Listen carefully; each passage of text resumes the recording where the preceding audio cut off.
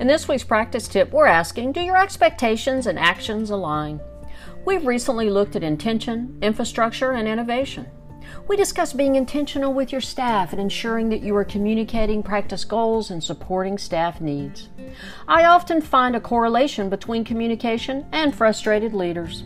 Less communication equates to more frustration. Goals and expectations are great, but if there's no supporting action behind them, this will only lead to frustration for you and your staff. How do you know if you're communicating your expectations clearly and consistently? Look at your calendar and count the number of staff meetings that you've had over the last 90 days.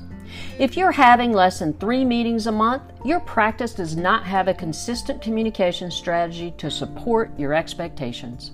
To align your actions with your expectations, plan consistent meetings to discuss practice goals, values, responsibilities, and key performance indicators.